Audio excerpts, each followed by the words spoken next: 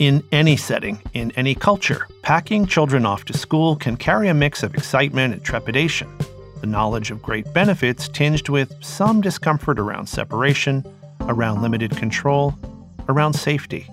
The sudden deepening of a long-running conflict in the Middle East has the world's attention now, but the 20-month-old war in Europe's east also continues to affect many, many lives. In Ukraine this year, about a third of the country's more than 5 million school kids are resuming full-time in-person classes in cases where it can be made relatively safe. For many parents and educators, it's not just about learning. It's also about the importance of human connection.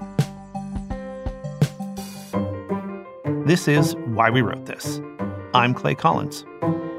Dominique Soguel, based in Basel, Switzerland, is one of a handful of Monitor reporters cycling through Ukraine since the Russian invasion more than a year and a half ago. She recently reported from Irpin, near Ukraine's capital Kyiv, and from Kharkiv and Izium, nearer the border with Russia. Dominique joins the show today from Basel. Welcome, Dominique. Hi, Clay. Thanks for having me today. So even in the U.S., there was real concern about students losing ground academically during the height of the pandemic. In Ukraine, you had the same pandemic disruption followed by active warfare, so a true lockdown. An educator in Kharkiv told you the children who are now attending first grade did not have a chance to go to preschool or kindergarten. This is their first real social interaction, so really high stakes for this year and these kids, right? Absolutely. I mean, social interaction is essential for kids. It's essential for the development. It's essential for their well-being.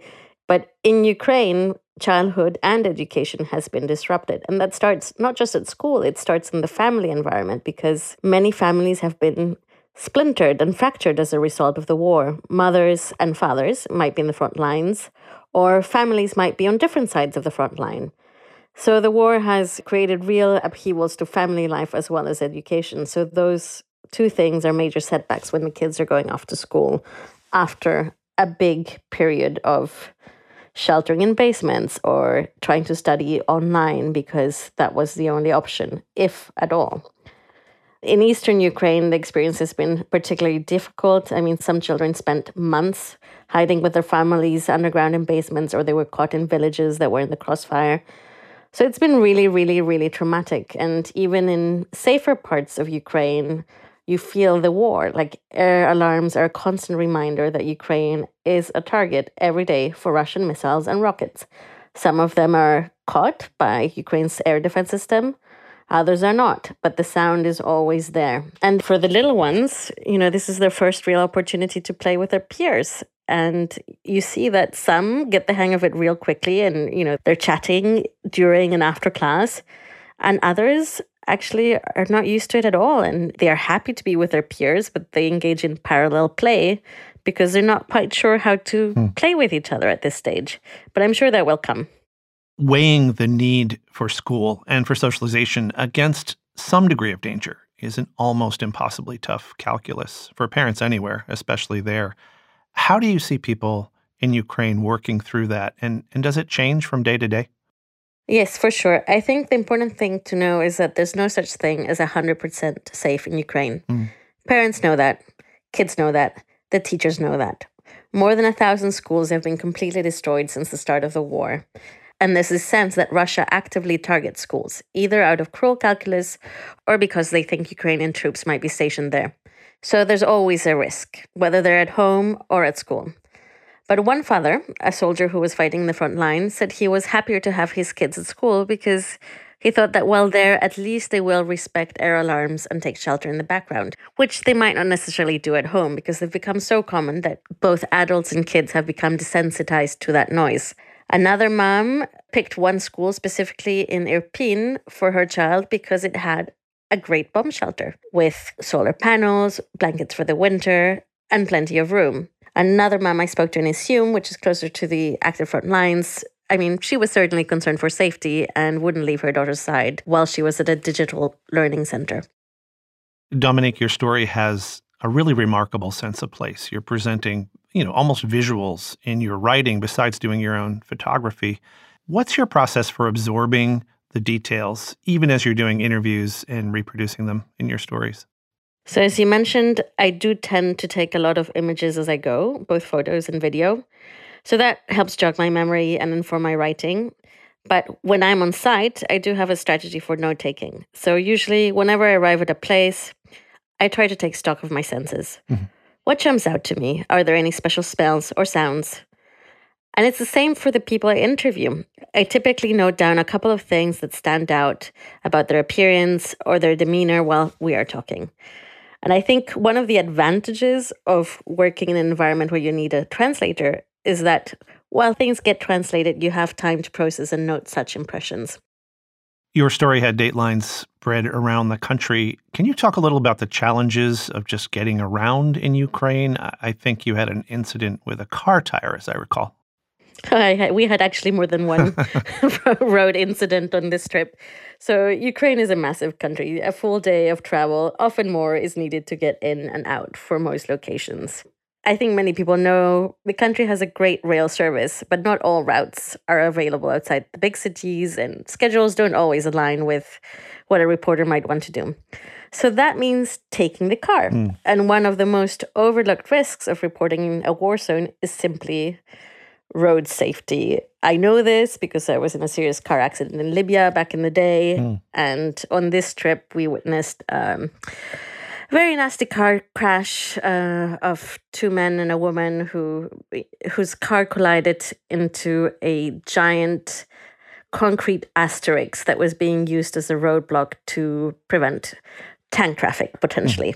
And so it was a very nasty collision, and we had to do first aid. So that cast a shadow on the rest of our road running, which was particularly extensive on this trip. I actually drove from Odessa to Krakow, and the incident you have mentioned is the flat tire that came literally 20 minutes away from the border before dawn in the middle of these villages where everybody was asleep. So the prospects of getting a tire quickly were very slim, but considering all things that can go wrong, I actually was very relieved that it was just a flat tire and that we had not lost control of the car and that everything was fine. And we were actually quite fortunate and were able to roll on and eventually reach a gas station and find a soldier who helped us change the tire. So it had a very happy ending, and I did not miss my flight. Besides managing everything from inconveniences to danger, how does being a parent of young children affect your reporting of stories like this one? How, for example, do you handle issues of trauma in speaking with children? So I have two kids, a daughter and a son, and this was a big year for both of them. I planned my Ukraine trip in September because I wanted to start them off in their respective schools in August and be sure that they were settled before I took this trip.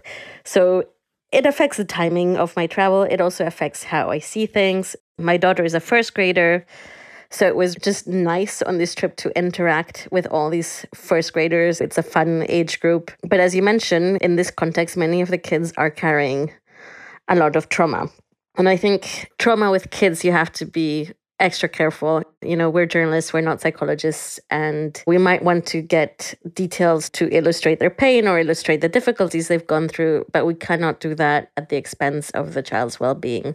So usually, if I'm going to ask a hard or a sensitive question, I basically cap it at one and try to interact in the most fun and playful way with the kids. For example, one thing that I'll do is I'll say, I'm a journalist, this is what I do. I ask a ton of questions. That can be a bit unfair.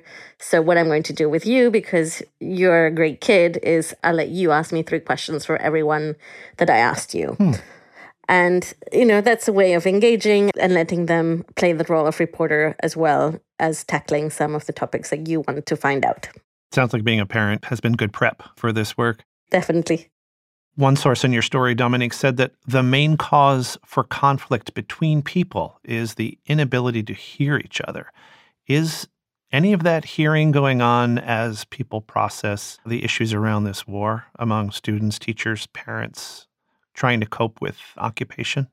I think so. I mean, some of the students and parents I spoke to had family members in Russian occupied territory, and they had a real sense of nuance, and things are not just black and white. Family members still need to understand each other, and teachers need to connect with their students wherever they might be, whether they're still in Ukraine or whether they've ended up in Europe, because many Ukrainian refugees in Europe still follow the Ukraine curriculum. So that's another area where the teachers have to create connection, empathy through the screens with the kids who are following from abroad and the kids who are in the classroom. And all of them are having just such a different experience of the day-to-day in the war. I think, it's not necessarily framed as you must be empathetic towards each other, but the very effort to create rapport in a classroom and trust between a teacher and student creates that community and creates that empathy. A principal told you that this is not the end of the road, it is only the beginning. So what signs did you see of community resilience that could withstand the kind of tests that Ukrainians face right now? There were so many signs of community resilience everywhere, in places that were safer, in places that were closer to the front line. A teacher who had actually been a refugee in Switzerland turned back to Ukraine and went back to school the moment it was ready to start teaching. Another example of community resilience is Kharkiv and the fact that they have these incredible schools built in the underground metro, which sounds, extremely uncomfortable and painful and unattractive. And actually the schools are brilliant. They have amazing light, amazing ventilation systems, and they're just set up to be extremely cozy places in the most improbable of settings. So for me, all these things are signs of community resilience and also just great determination to build a stronger and better generation of Ukrainians. Thank you, Dominique, for coming on Why We Wrote This again and talking about the very important work that you do for the Monitor. Thank you, Clay. Thanks for listening. You can find more, including our show notes with links to Dominique's work from Ukraine and elsewhere at csmonitor.com/whywewrotethis. This episode was hosted by me, Clay Collins, produced by Mackenzie Farkas and Jingnan Peng. Tim Malone and Alyssa Britton were our sound engineers. Original music is by Noel Flatt. Produced by the Christian Science Monitor. Copyright 2023.